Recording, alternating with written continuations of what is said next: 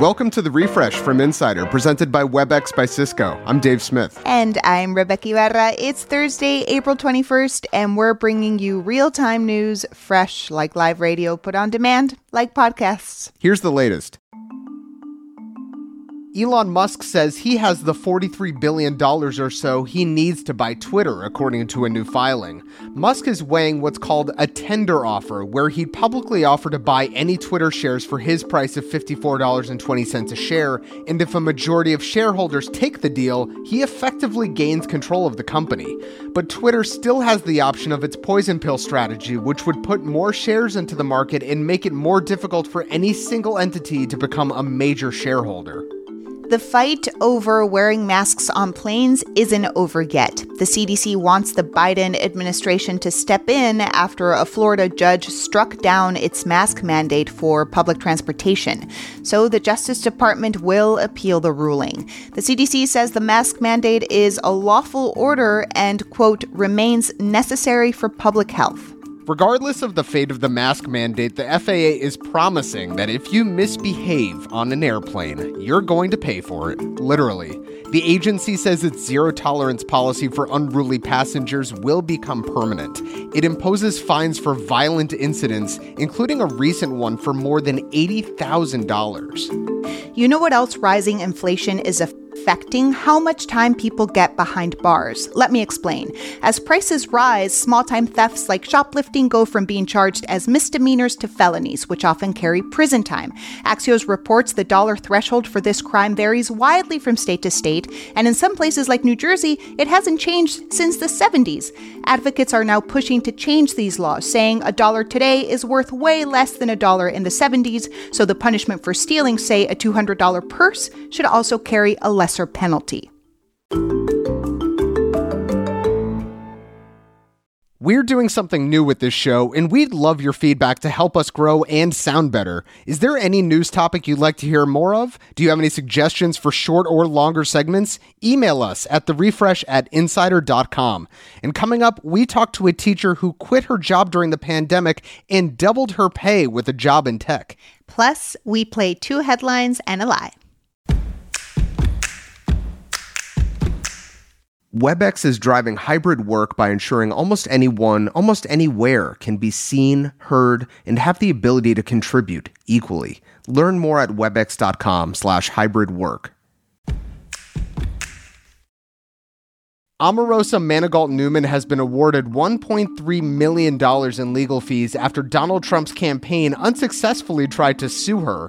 It all goes back to 2018 when Omarosa published a tell-all book about her time working in Trump's chaotic White House. His campaign then sued her for violating an NDA, but it backfired. The Trump campaign's claims were rejected, and now it's time for them to pay up. In Michigan, state officials want the Department of Justice to look into the Grand Rapids Police Department's killing of Patrick Lyoya.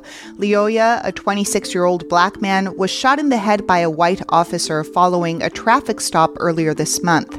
The investigation would look at whether the killing fits into a larger pattern of racist or discriminatory behavior by Grand Rapids police.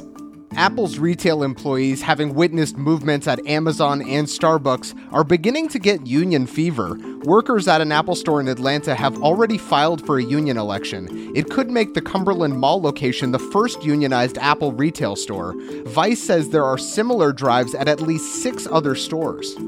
Russian dissident Alexei Navalny, who is currently imprisoned near Moscow, is still somehow able to tweet.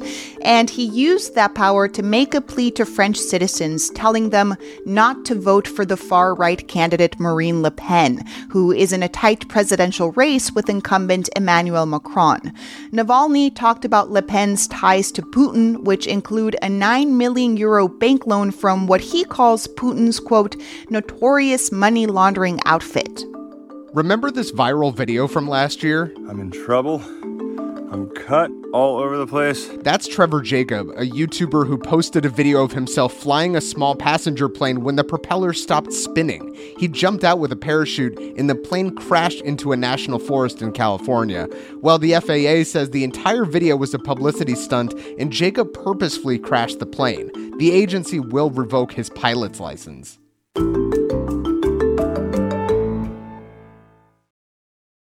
It's time for our weekly game, Two Headlines and a Lie. Our friends over at Morning Brew, the daily newsletter, played this game every Thursday. And Maddie Merritt from Morning Brew is here to trick us this week. Maddie, please remind our listeners how the game works.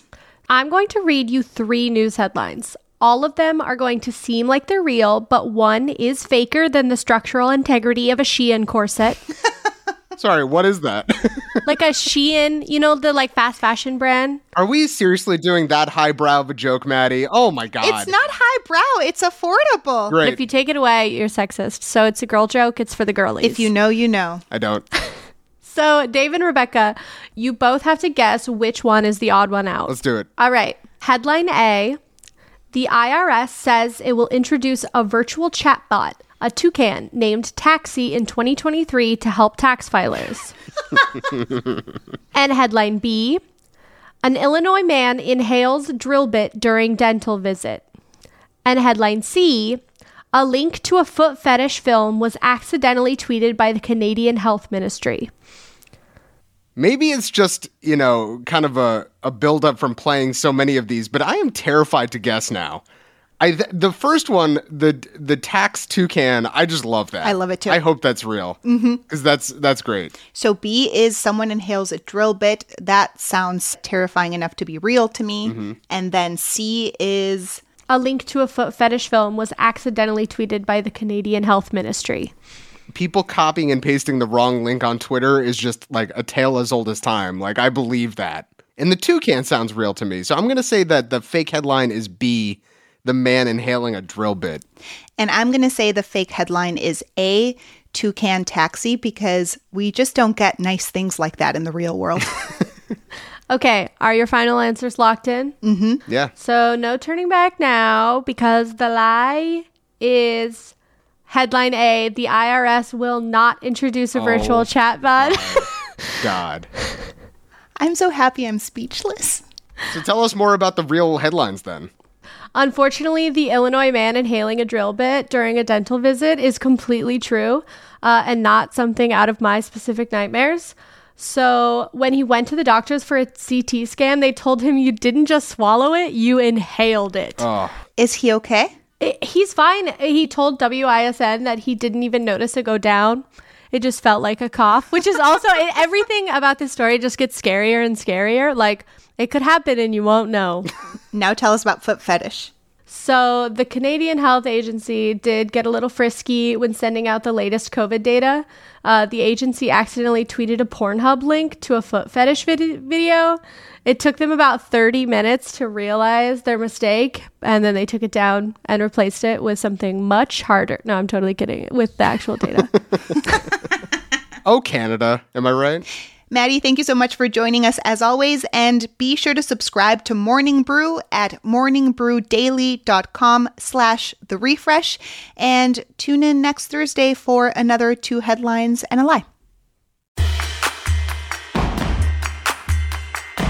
A few years ago, Gianni Latange was a third-grade public school teacher, but like so many of us, they were feeling underappreciated and fed up.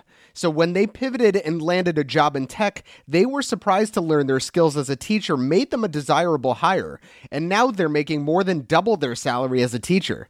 Latange says it all started when things went south at the school she taught at. So it was extremely challenging, definitely a labor of love at first, but one that was unappreciated. I had to wake up to be at school for 6:30 in the morning for our kids arriving at 7 a.m. So I was a solo teacher of over 90 kids a day. It was a job that became too challenging for me to sustain for myself, my mental health, my physical health. It was time to go. Leaving behind a career that you had built kind of your identity around for many years, what was that like? It was terrifying, to be honest. And I think because teachers are so underappreciated in our country, I honestly felt pretty insecure that I wouldn't really be considered for anything else. And I felt really stuck in teacher mode. And you decided to head into tech. Why?